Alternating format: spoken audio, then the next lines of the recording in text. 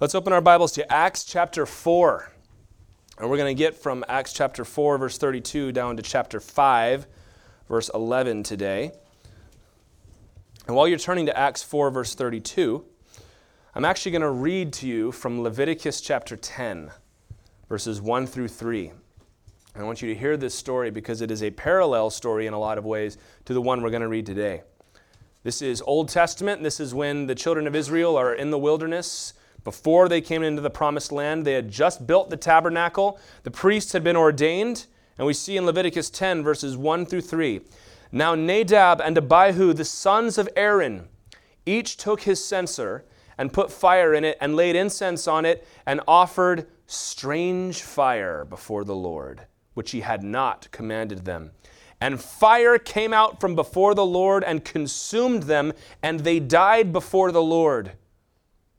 You catch that? They were offering incense in the tabernacle, and either from the holy place, fire came out. Maybe it was from the censers with the incense they were swinging. Maybe it was just the Shekinah glory, the pillar of fire itself that burned them alive in the tabernacle. And Moses said to Aaron, who had just lost two of his sons, "This is what the Lord has said, among those who are near me, I will be sanctified, and before all the people, I will be glorified. I will be regarded as holy," the older translation would put it. So you have this story. The tabernacle was first erected in the wilderness. Aaron's sons went about their priestly duties, and the very next piece of instruction that Moses gives in Leviticus is about drunkenness. What we assume is what happened is these guys went into the tabernacle to offer incense before the Lord, and they were drunk in the holy place. Doesn't say that specifically, but it's kind of the message you get. Whatever it was, the Lord sent a very clear, sobering message to the people. He had called the Israelites out of slavery in Egypt to be His holy, sanctified people. To be sanctified is to be set apart as holy, right? We call this the sanctuary. It's the room that has been set apart for holy purposes. And God was calling His people, Israel, to be sanctified, to be set apart for holy purposes, to reflect His glory to the whole world, and to honor His holy presence in their midst. Remember the pillar of cloud, the pillar of fire, that was the presence of God with them. And it was a holy presence. And the Lord expected them to honor that. In fact, 5 times in Leviticus, the Lord would tell Israel, "You must be holy because I am holy." And Peter would repeat the same commandment to the church in 1 Peter chapter 1, verse 16, that we must be holy because the one who called us is holy. In the book of Acts so far, we've seen that the church has faced opposition. The Sanhedrin called them in after they healed the lame man and tried to intimidate them, tried to make them afraid so that they would not preach in the name of Jesus anymore. And we saw last week that they responded the way they should have responded, with prayer, and they were filled with the Holy Spirit, and they continued to preach the word with boldness. They were prepared for anything the world could throw at them. They were prepared, they were prayed up, and they were on the lookout for any opposition. So the devil, rather than throwing a punch to the face, effected an attack from within their own ranks. And God is going to send a similar message in this passage here. When we pray to be filled with the Holy Spirit, we are inviting the presence of God into our midst. There was a trend, and it seems to have died out, at least as far as I can tell, in worship music of the presence of God, singing about the presence, and we want your presence to be here. That's great. That's exactly what we want. But when we invite the Spirit of God, we call Him the Holy Spirit. You are calling upon the Lord to make this little spot in Alabama to be holy like the place in heaven is holy, where the angels continually cry out, "Holy, holy, holy." That's a heavy thing. It's something we should desire and we should want, but it's still heavy. And while God in His grace does not strike down every hypocrite in church, He does not strike down every liar, we as His people have a responsibility to maintain our own holiness in the presence of God's Holy Spirit. The Spirit of God is invisible in our midst, but He's there. Jesus would compare Him to the wind that blows, and you can't see the wind, but you can see His effects. And I can say we can see the effects of the Holy Spirit in this church. If we're that tree that you can see the branches blowing and the leaves shaking, and we ought to respect the holiness of the Spirit by maintaining our own holiness and also holding each other accountable So let's read this story. We're going to start at verse 32. It's going to start out very positively, and it's going to take a very unfortunate turn when we get to chapter 5. So let's start in chapter 4, verse 32, and I'll read down to verse 35. Now the full number of those who believed were of one heart and soul. And no one said that any of the things that belonged to him was his own, but they had everything in common. Circle that word, common. And with great power, the apostles were giving their testimony to the resurrection of the Lord Jesus, and great grace was upon them all. There was not a needy person among them, for as many as were owners of lands or houses sold them, and brought the proceeds of what was sold, and laid it at the apostles' feet, and it was distributed to each as any had need. This is another one of Luke's classic summaries in the book of Acts. We've seen several of these where something important will happen, and then he'll sum up, and after that, here's what the character of the church was like. And this happened, you could say, before Pentecost, and then right after Pentecost, and then now that they've had that first encounter with the Sanhedrin. And we're going to see these as we go throughout the book, and the numbers vary depending on how you want to categorize them, so it's not really important, but I'll draw attention to them as we see them. But he now refers to the church in verse 32 as, in the ESV, the full number. The Greek there is plethus. It's the fullness. That word can be translated multitude. You could say the multitude of those who believed were of one heart and soul, because now there are thousands and thousands of Christians meeting in the temple every day. We saw on the day of Pentecost, 3,000 souls were added. And then after they healed the lame man, it said that the number grew to 5,000 men. And that is unclear whether they were adding 5,000 more that day or if the number grew to 5,000. Either way, there's a lot of people here. There's a multitude. This is the first mega church meeting in the temple's courts.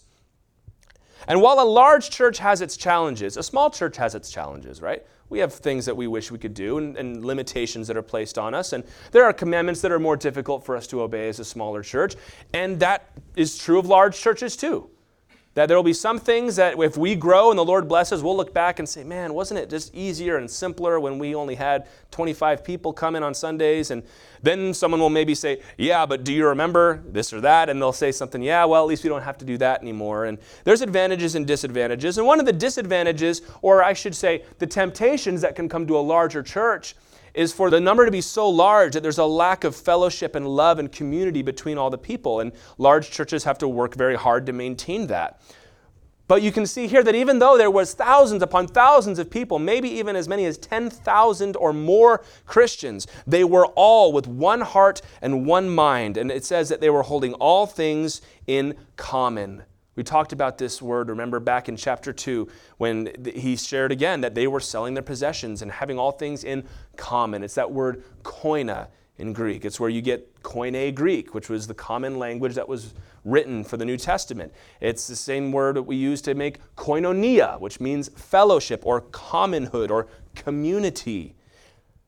They were together. They had love for one another. And you can see that the reason is in verse 33, that the apostles were giving their testimony to the resurrection of the Lord Jesus, and great grace was upon them all. The church was rooted and committed to the gospel. We talked about this last time, right? They refused to be budged into anything else. We're not going to stop preaching in the name of Jesus. We're going to keep the testimony at the center. And God gave them grace for it. The Lord always honors his gospel, doesn't he? When we can keep on the Bible, on the testimony of Jesus, on what the Lord has said, sound doctrine, as Paul will say over and over again, the Lord gives us extra grace. And he mentions great power.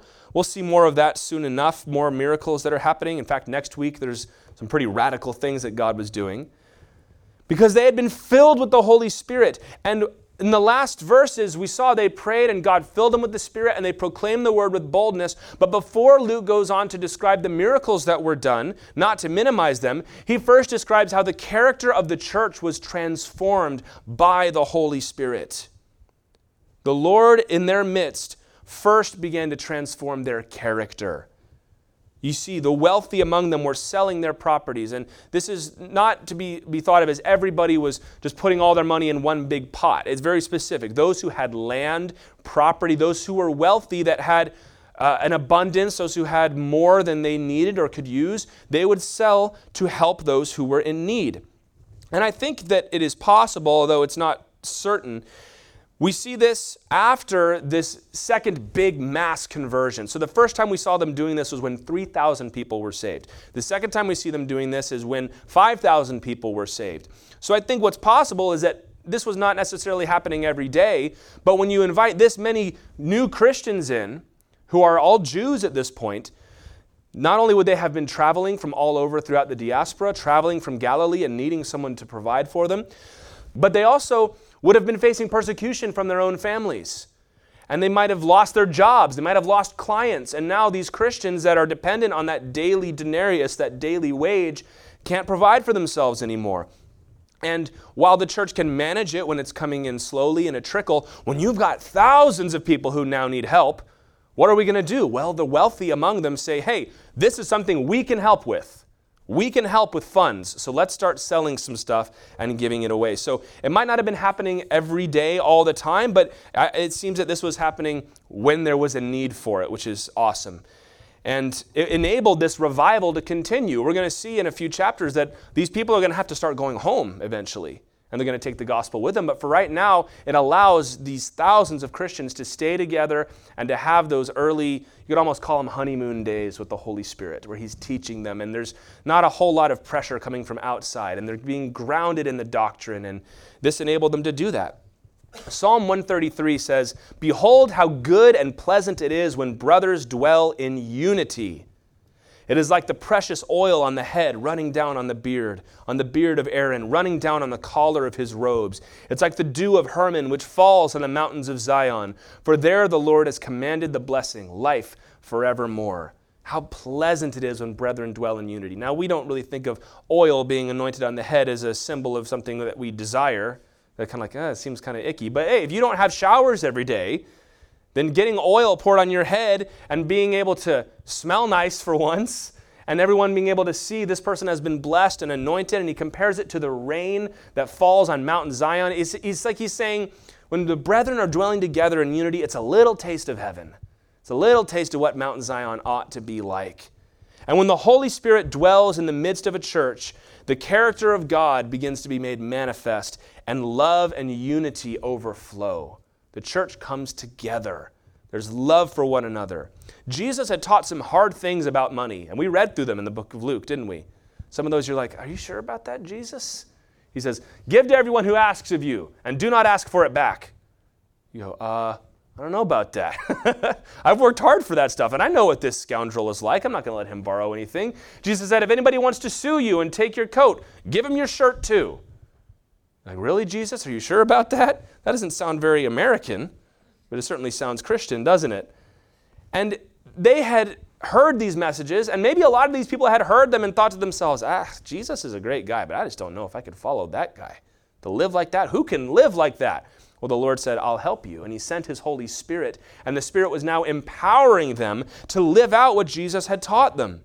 How could they be selfish with what they owned when they had brothers who had nothing, who were going hungry, who were poor in the church while they were here, who had so much? And they said, listen, money isn't a thing, right? Property isn't a thing. It's all going to burn someday. I'm going to invest it, so to speak, in some heavenly rewards, as Jesus said. And the Holy Spirit made it easier and possible for them to obey the commands that Jesus had given, not as a burden, but with joy. And the fruit of the Spirit is love. It's not just miracles and power, although that's not to minimize those things. But a Spirit-filled church centered on the gospel is a loving church. There are folks that have all their doctrine lined up, and they're the meanest people you'll ever meet in your whole life. You ever known folks like this? They've got everything right. Everything looks good. Maybe you've even been to a church that has a great reputation for being a great place to be, and then you walk in, and like, what's everybody so mean for? Nobody wants to talk to me. Nobody wants to look at me. Nobody wants to shake my hand. And God forbid we should ever get to that place. I'm not going to judge anybody, but I'm saying, like, it doesn't match, does it? Or you hear somebody who they're a great philanthropist and they love the poor and they love the lost. I can't wait to meet them. I've read all their books. And you meet them and they're kind of a jerk.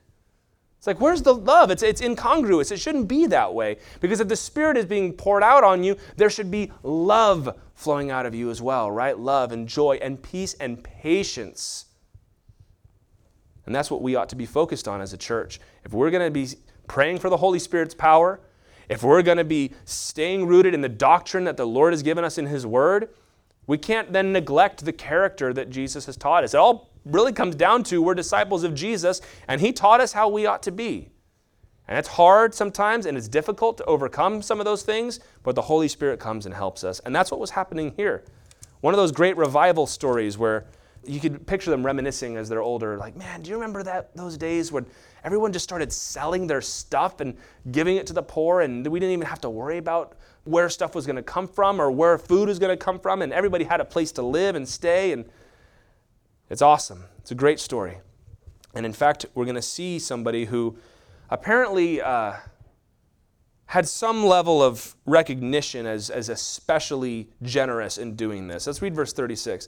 Thus Joseph, who was also called by the apostles, underline it, it's the first time we meet him, Barnabas, which means son of encouragement, a Levite, a native of Cyprus.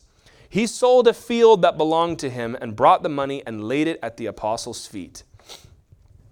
Now we're introduced to our first, you could say, new character in the book of Acts, who's going to be around for a while, unless you don't count Matthias. This is Joseph Barnabas, and he's going to be here for a while. He's going to be a companion of Paul's. He's going to be an evangelist. He's going to be an elder of the church in Antioch. He's even going to be called an apostle in certain places. He was a Levite from Cyprus. Cyprus is an island in the Mediterranean Sea. The Jews had settled there during the reign of the Ptolemies. We talked about this a long time ago, but this is when Alexander the Great's Greek Empire collapsed, and they were ruled over by the Seleucid dynasty, and then they were ruled over by the Ptolemy dynasty. Cleopatra was of the Ptolemy dynasty, if that makes any kind of connection for you. And this was the dynasty that Israel would eventually cast off and have the Hasmonean kings before Rome came in. But it was during that period of the Ptolemies, they began to settle on the island of Cyprus. And that's where Barnabas was born. And it's interesting here because Barnabas seems to have been a man of some means because he had a field, he had something that he could sell and give away. And this is interesting because in Deuteronomy chapter 10, verse 9 and other places, Levites were not supposed to hold property. They were not supposed to have an inheritance in the land because the Lord said, I am your portion, I am your inheritance, and you are to live off of the charity of the rest of these tribes. And it was a difficult thing. It's another one of those commandments that makes you go, Lord, how is this going to work? Are you sure about this? And it does not condemn Barnabas for this, but it's possible that Barnabas was not living like a Levite was supposed to live. His family had been accumulating property and accumulating wealth for themselves, and perhaps he saw this as an act of repentance as well. Either way, it's a very cool story, and they single him out. So it seems to be that there was a special level of generosity here, and his name was Barnabas, which was a nickname, right? That wasn't his first name. They just called him Barnabas, which means son of encouragement. And that word for encouragement in Greek is parakleseos. It's where we get the word paraclete, which is to describe the Holy Spirit. Remember, Jesus said, I will send you another encourager. It's a related word to when they call Barnabas the son of encouragement. And in that way, he is a son of the Holy Spirit in a lot of ways. He's demonstrating the character of God's Holy Spirit, where he's not holding on to his own things. He's not thinking about life with worldly eyes. He's thinking through the eyes of the Spirit. And this is how the Holy Spirit transforms a community. He starts with individual lives like this one. Lives that affect other lives. It doesn't lay it out very clearly, but apparently Barnabas' gift was enough of a notable thing in the church that people sat up and took notice, and it would inspire and encourage the rest of them to continue. And this is what the Lord does. He takes one person, a man or a woman, and he changes their life. And the lives around them become affected. And then those lives become affected. Have you seen that checkerboard thing where you put a grain of rice on the first one, and then you double it, put 2 on the next one, and then 4 on the next one, and then 8. And by the time you get to the end, it's like more rice than exists in the whole world or something like that, right? That's what multiplication is like. God says, I'm going to take this person, and they've got, let's say, 5 people around them, and those people are going to be affected.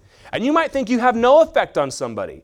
But when the Lord is using your life, there can be somebody who hears something you say or watches how you handle a situation, and they might even mock you for it in the moment. But it's like a seed that sits in their mind and their heart, and they think about it. Maybe they get a little past the moment, and they're like, I think they were right about that. And then they have kids, and their kids do something dumb, and all of a sudden the words that you spoke come out of their mouth and say, no, this is how it's supposed to be. And they think, yeah, I guess that was right. And it's starting to bear fruit in someone else's life because of the way that you have conducted yourself. Romans chapter 12, verses 3 through 5, Paul wrote, by the grace given to me, I say to everyone among you, not to think of himself more highly than he ought to think. Don't get too big for your britches, Paul says. Think with sober judgment, each according to the measure of faith that God has assigned. Think of yourself with sober judgment. A drunk person has a very high opinion of themselves. They're Superman. They can fly, they can run faster than anybody else, and they're smarter and cleverer than they've ever been. But of course they're not. That's why Paul says, don't look at yourself like a drunk person looks at himself. I'm fine, I can drive. He says, no, look at yourself with sober judgment. You know who you are, you know who God has made you to be, which means you don't let somebody bring you down, but you also don't let the devil puff you up. For as in one body we have many members, and the members do not all have the same function, so we, though many, are one body in Christ, and individually, check this out, members of one another. As a church, our lives are interconnected. The way you live affects the person sitting down the row from you. And not just because you're related. It affects all of us. And it's no good to point your finger at how everyone else is getting it wrong. Don't we have a tendency to do that? And maybe you're even right. You've got a long list of all the people you disapprove of. And maybe all those things are legitimate. But the Lord would even tell Peter when he was asking about John's future, said, Peter, mind your own business and do what I've told you to do. Remember that story? And that's the question. Instead of spending all your time online ranting about who's getting it wrong, fill in your group and then go crazy on YouTube or Facebook or whatever it is. Instead, the Lord says, hey, what about you? Have you stepped up into your own calling? No, but I'm not as bad as them. That's not how God looks at you. God doesn't judge you on a curve. And if he was going to grade you on a curve, it would be the curve of Jesus Christ. And so then you're sunk. Jesus wrecked the curve for us, right? Barnabas set a selfless example of obedience to a difficult commandment from Jesus, which was to give freely and to be generous and abundant in what you give. Even the people that maybe Barnabas in the past had looked down on these poor people as, well, if they had any sense, they'd be rich like me. It's not like I'm so great. It's just because I'm smart. And if they were smart, then they'd be rich. Well, now the Lord's like, hey, Barnabas, I want you to sell that field and I want you to give it to somebody who has nothing. And instead of fighting him, Barnabas said, yes, Lord. And it was so encouraging, they started calling him Barnabas. Your own spiritual discipline affects everybody else. It makes it that much more important. Guys, that's why we have the men's study and the women's study. That's why we're going to have that marriage event in a few weeks here. Because we come together to focus on targeted areas, you could say, right? We come together as men because there's things that men can discuss with each other that you can't discuss in the presence of the ladies. Ladies, same thing. You have your meetings because you guys understand each other. You can talk about things and struggles that you share that the men don't share because we're trying to grow up as a family, as a body together. But all of that is only as good as each one of us going home and continuing that process. Your own prayer life, your own time in the Word. Because one person can set a dynamic example when he's filled with the Holy Spirit. Remember a few weeks ago we talked about raising the temperature of the room? How you can come into a room and spiritually it's just ice cold. And you're excited about the Lord and you're ready to go and you want to share the gospel with somebody and you want to sing and you want to pray and you want to amen and everyone just kind of looks at you like, keep all that to yourself. You might be excitable, but after a while you sink down. Right? And now there's no zeal, there's no enthusiasm left. And then the other way, if you come in and maybe you've got a hard heart and maybe you're not interested in anything that the Lord has to say and you get dragged here, but you come into a church full of people that love Jesus and are on fire for Him and they're talking about the Lord and they're praying together without being prompted by the pastor, right? When they even gather at home, they're talking about Jesus and they're comparing notes on what the Bible says. That will raise the temperature of your own life. And that's what one person can do. One person can do that. Barnabas set enough of an example in the church that he's still to this day lifted up as our example of generosity. And each one of us should get excited and say, all right, Lord, if you could use him, a Levite who was living a greedy life instead of a life surrendered to the Lord like he was supposed to, you can do that with me. Raise the temperature of the room. That's what the Holy Spirit does. He fills up people's lives to affect each other so that the church begins to reflect the character of Jesus. But we come to chapter 5. And the first word of chapter 5 is but. And let's read these first two verses. But a man named Ananias, with his wife Sapphira, sold a piece of property, and with his wife's knowledge, he kept back for himself some of the proceeds and brought only a part of it and laid it at the apostles' feet. This is in contrast to the example of Barnabas. In fact, this was probably a reaction to what Barnabas did. Barnabas sold a piece of land, laid it at the apostles' feet, and he got a cool nickname. Hey, Barnabas, son of encouragement. And they're thinking, I want a cool nickname. Why don't I get a cool nickname? I'm just as generous as Barnabas. So, hey, let's do what Barnabas did. Now, on the surface, this is a good thing. Hey, they're selling the property and they're bringing the proceeds and laying them at the apostles' feet. But here's the problem. This couple is going to introduce hypocrisy into the church for the first time because they sell their property and bring in part of the proceeds. But here's the key, and Peter will explain this in a minute. It was not that they didn't give the whole thing. Is that they made it seem like they gave everything when they didn't. We gave 100%, even though they only gave 85%. Was it wrong to only give 85? No, it was wrong to make everybody think they gave 100 because they were trying to boost their own reputation in the church. And that's no good. They were doing this not to help the poor, not out of obedience to Christ, but so that they could build their own reputations, which would have been a false reputation, wouldn't it? And if they had gotten a cool nickname like Barnabas, but really they had been lying and they had been hypocrites, then that would have been a shameful thing for the church. And when Satan knows that he cannot assail the church from the outside, he manipulates it from the inside. And this is a good reminder for us. The early church was not perfect. There was a lot of problems that the early church had. Because we can look at them, and they are an example for us in so many ways. But in a lot of ways, too, it reminds us that the church has always had to deal with these things. The first problem the church had ever that came from within was people lying about money. It's actually interesting because the last time that there had been a problem in the Christian community, it had been over money as well. Judas didn't feel like he was being appropriately compensated for his services to the Messiah. And so he started to steal. And then when he felt like that wasn't enough, he went and sold Jesus out. What is it about money that gets us as people? And this is what Satan did. He knew he could get him this way. James would write in his book, James chapter 3, 13 through 16. This is Jesus' brother, who I've said before is kind of a hardcore dude. He would have been here and seen this. And this is what he wrote to the church. Who is wise and understanding among you? By his good conduct, let him show his works in the meekness of wisdom. But if you have bitter jealousy and selfish ambition in your hearts, do not boast and be false to the truth. This is what they were trying to do, to be false to the truth. This is not the wisdom that comes down from above, but is earthly, unspiritual, demonic. See what I mean? He's a hardcore dude. There was so much otherworldly generosity going on in the church. People intentionally taking a big financial step backwards because they loved somebody else in the church more. And they didn't even come in and say, now I want to have control over how this is given. They were just giving it. Say, you young 20-something apostles, I trust you to distribute this to the church. Otherworldly generosity. And these folks come in, and they could not shake that earthly way of thinking. Selfish ambition, jealousy. I want to be like Barnabas. I want to have the position that Barnabas has. And instead of thinking, you know what, maybe we ought to be imitating the character of Barnabas, they thought, hey, how about we fake it? They'll never know the difference.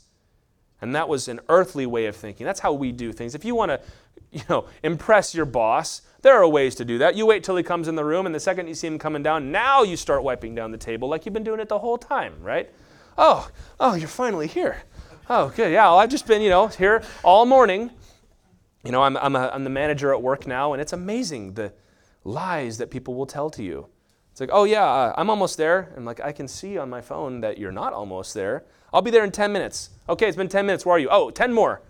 Because what are you trying to do? You're trying to make me think, oh, well, he's he's being responsible because he's letting me know, and he's being responsible because he's taking care of it. But in reality, you're not. You're just trying to impress me. And this is what these people were doing. That's an earthly way of thinking. But you know what James says? It's not just earthly. It's a demonic way of thinking. Satan is a liar. He wants the glory that God has, but rather allowing the Lord to lift him up to his appropriate place, he said, I will grab it for myself. And if I have to lie, scheme, kill, whatever it takes, I'll get there. We are trained by Jesus not to regard money as a thing. It's not something that motivates us. It's not something that excites us. It's a tool that can be used to execute the will of the Lord on this earth. And Jesus repeatedly would say in Luke, invest the resources you have, the carnal resources, he would say, for heavenly riches. This is not to, of course, say that having money is a problem. If these people didn't have money to begin with, they wouldn't have been able to do what they were doing here. I don't need to explain that to you. But it can still have the pride of place in our hearts, and that's a shame. There's no ladder in the church. Prestige and position in the same way, they're not things that we have. You go to visit some old, 1600s, 1700s church from the pre-revolution in America. You'll go in there and they'll say, this was George Washington's pew. And you know why it was his pew? Because the rich people would pay money for the best seats in the house. And if they didn't show up, it was locked and nobody else could sit there. And all the rabble had to sit up in the balcony wherever they could squeeze in. And it was a point of prestige to have a pew in the church that was closer to the pulpit. And they would even have these big tall doors that they would pull and close so that they didn't even have to be looked at by the poor folks. How messed up is that? Really, that's so weird. But does that have anything to do with Jesus? That is so clearly worldly ambition. We don't do that in the church. Because prestige and power, and there's no rank, and there's no order, and there's, of who's on top, and it's not like, the basketball rankings where it goes up and down, and every so often we want to re-poll and see where you stand. That's so not Jesus. It's not what the Lord has taught us to do. The Holy Spirit brings us in harmony with God and each other, but Satan comes in and stirs up strife. Sort of like he did with Eve in the beginning. Remember, Eve and Adam were in paradise. And Satan was able to come to Eve and make her unhappy in paradise. That's what the devil still does. We come in and everything is great. We're so grateful to be here. We're so full of the Lord's joy. And then Satan comes in and says, he's getting more face time than you are. Or, she's been honored in front of people, and everybody seems to like her better than they like you. So what are you sticking around here for? Why don't you go find a different church where you can be top dog? People do that, man. You'll see that happen. Where people will come into a church, especially smaller churches, because they think, nobody knows who I am down the road, and at work, nobody likes me, but I can get in this small group, I can rise to the top, and everyone will love me. Demonic, James would say. And when things are going well in the church, there's always the temptation to shortcut the road of discipline and fake it. And the Lord is not going to let this stand. So let's look at verse 3 now. But Peter said, Ananias, why has Satan filled your heart to lie to the Holy Spirit and to keep back for yourself part of the proceeds of the land? While it remained unsold, did it not remain your own? Right? Nobody made you sell this. And after it was sold, was it not at your disposal? Nobody made you give 100%. Why is it then that you have contrived this deed in your heart? Sin is always so unnecessary, isn't it? You have not lied to man, but to God. When Ananias heard these words, he fell down and breathed his last. And great fear came upon all who heard of it. The young men rose and wrapped him up and carried him out and buried him. After an interval of about 3 hours, his wife came in, not knowing what had happened. And Peter said to her, tell me whether you sold the land for so much. And she said, oh yes, for so much. But Peter said to her, how is it that you have agreed together to test the Spirit of the Lord?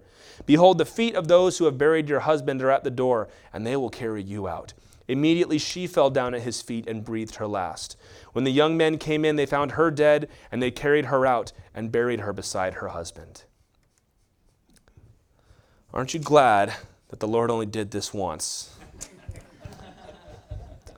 This would be a perpetual struggle for the church, being comfortable where God has put us, being filled with joy despite our circumstances, the temptation to fake it, hypocrisy.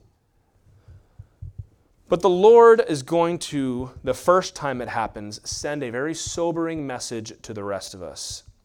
Ananias comes and lays the gift at Peter's feet, and you can imagine the oohs and ahs that came from the crowd. Look at that. Just like Barnabas. Maybe even Barnabas was excited. Barnabas, we're going to see, has a tendency to only see the good things about people, which would even bring him into conflict with Paul every once in a while. But Peter knows that something's up. And the Holy Spirit told him what happened. I think this is as clear an example in the Bible of the gift of discernment or the gift of knowledge, as Paul would put it. Those things kind of start to bleed together after a while, but he knows what's happened. And he calls Ananias on the carpet in front of everybody. This would have taken some guts for Peter, because he has no, signed, notarized proof of what happened. All he has is an impression from the Lord speaking to him. And rather than say, hey, this is great, Ananias, thank you, and then taking him aside, the Lord has him publicly in front of everybody. What have you done? Why have you lied to the Holy Spirit?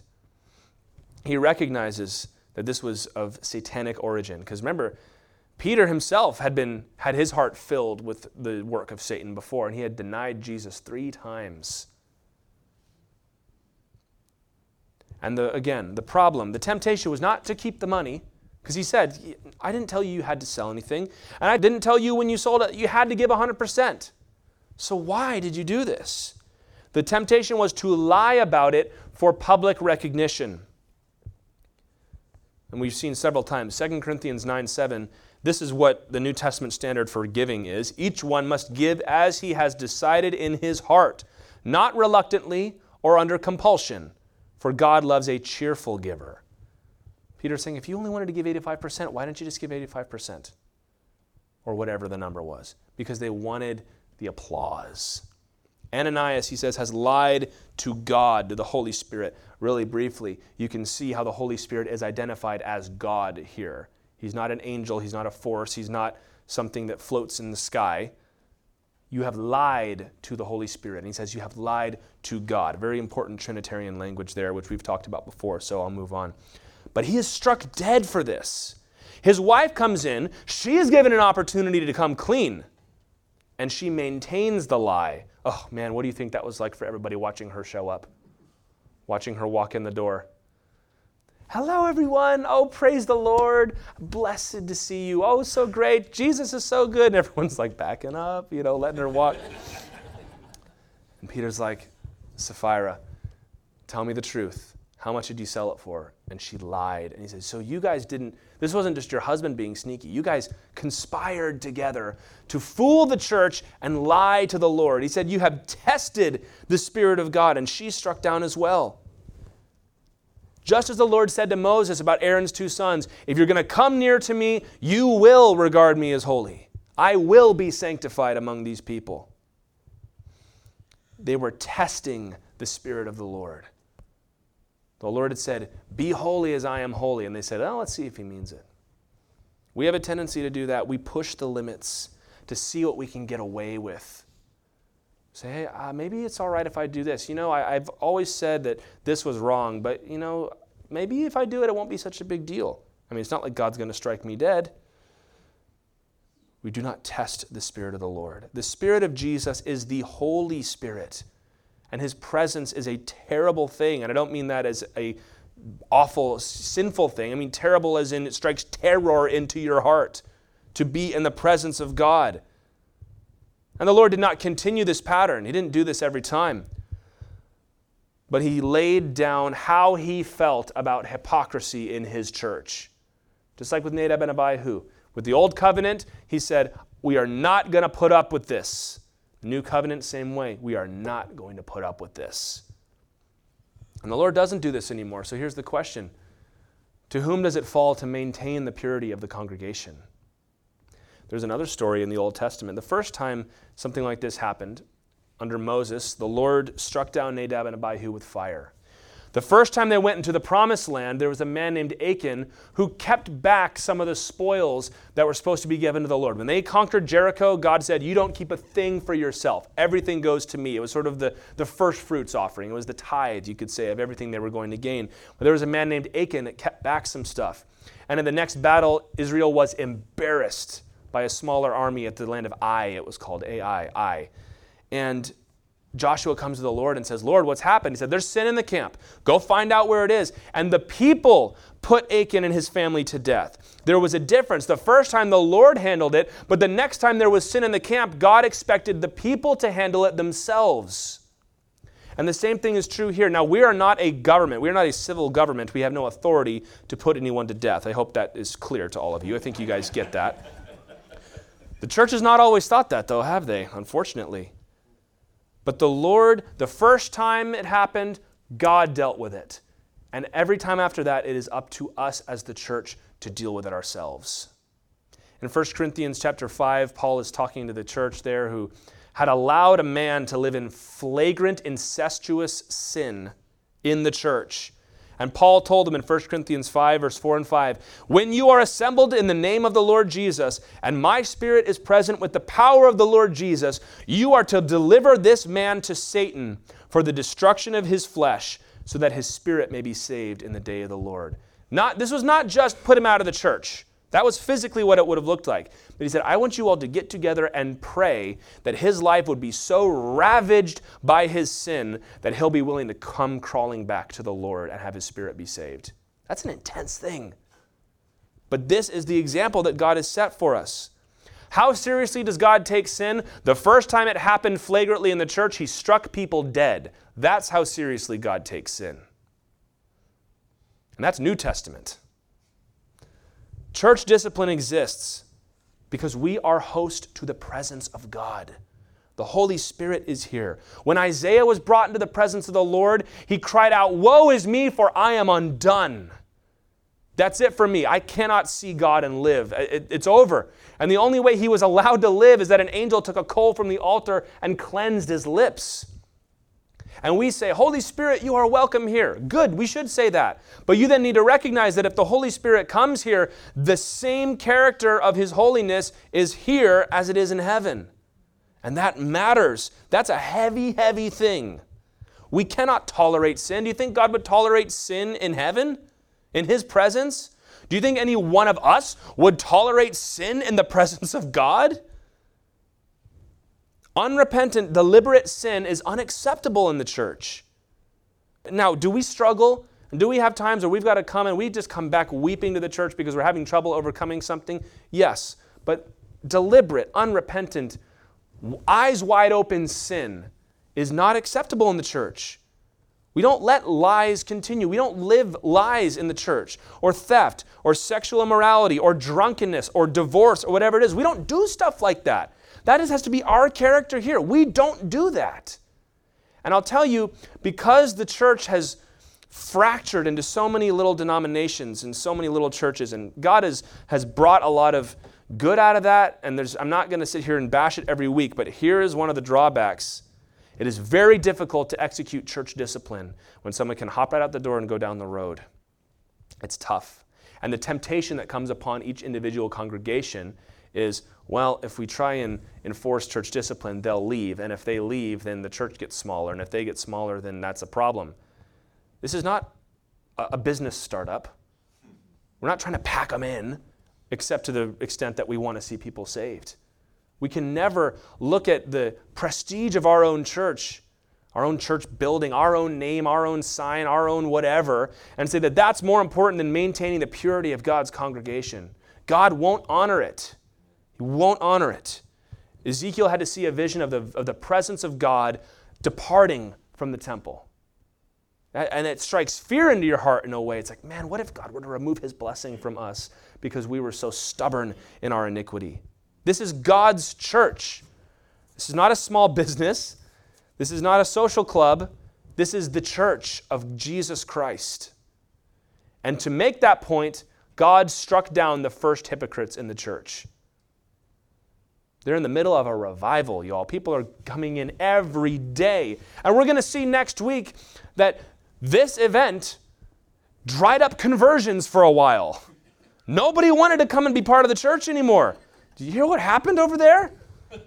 Somebody got struck down dead. I'm not going over there. And we look at that and we might think of that as the worst possible scenario. God thought it was a worse scenario to be adding to the church and letting sin continue.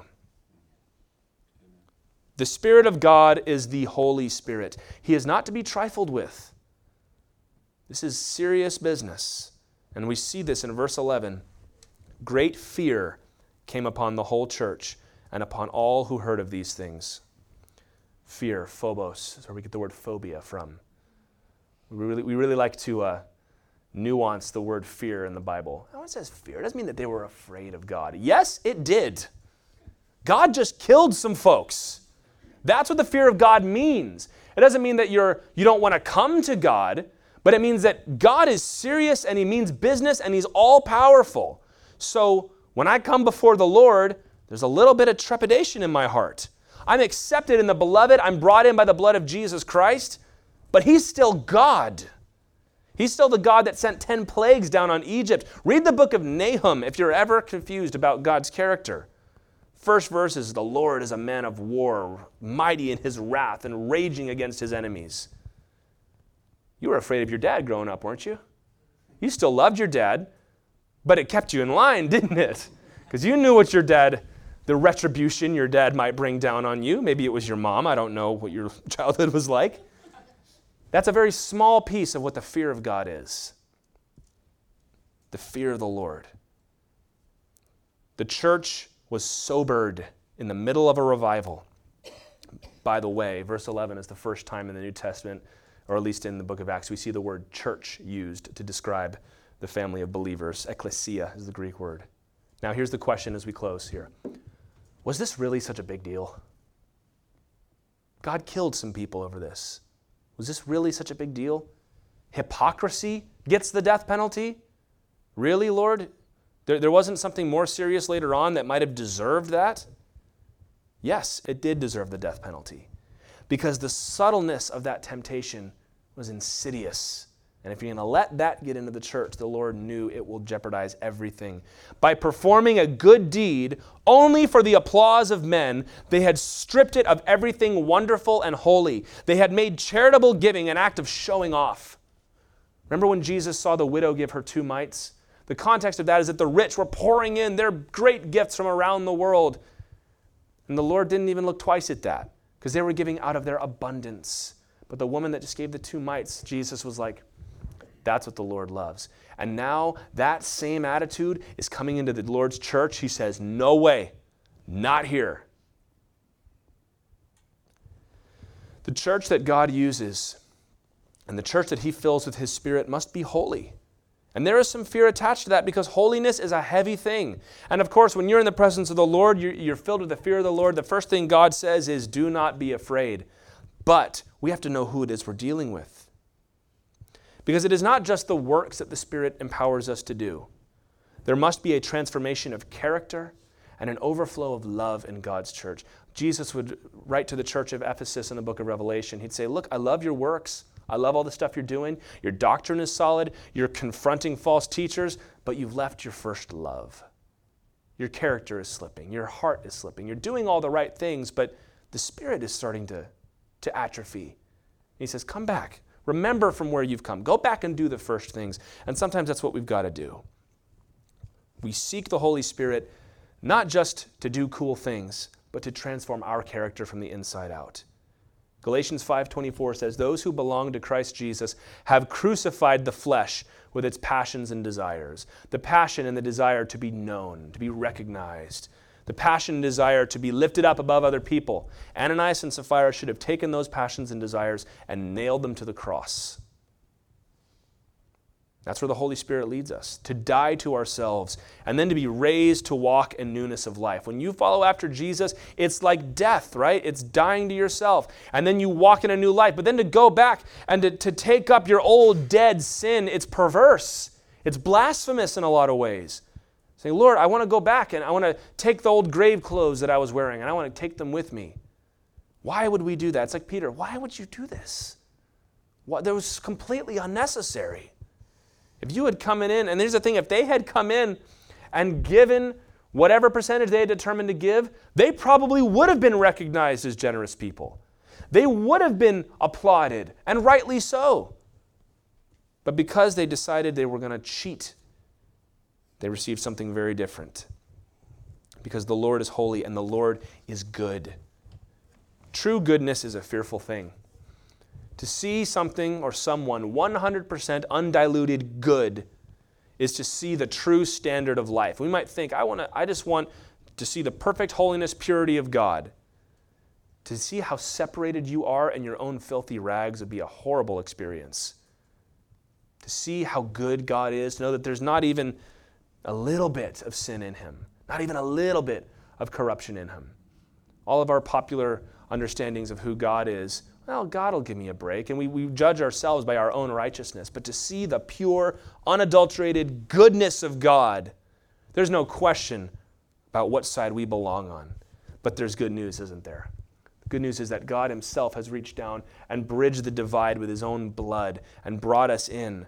And now he tells us, be holy as I am holy. That's the church that God can use. A clean vessel that the Lord can fill up with his Holy Spirit and overflow to transform the world. And that's the church that we ought to be too.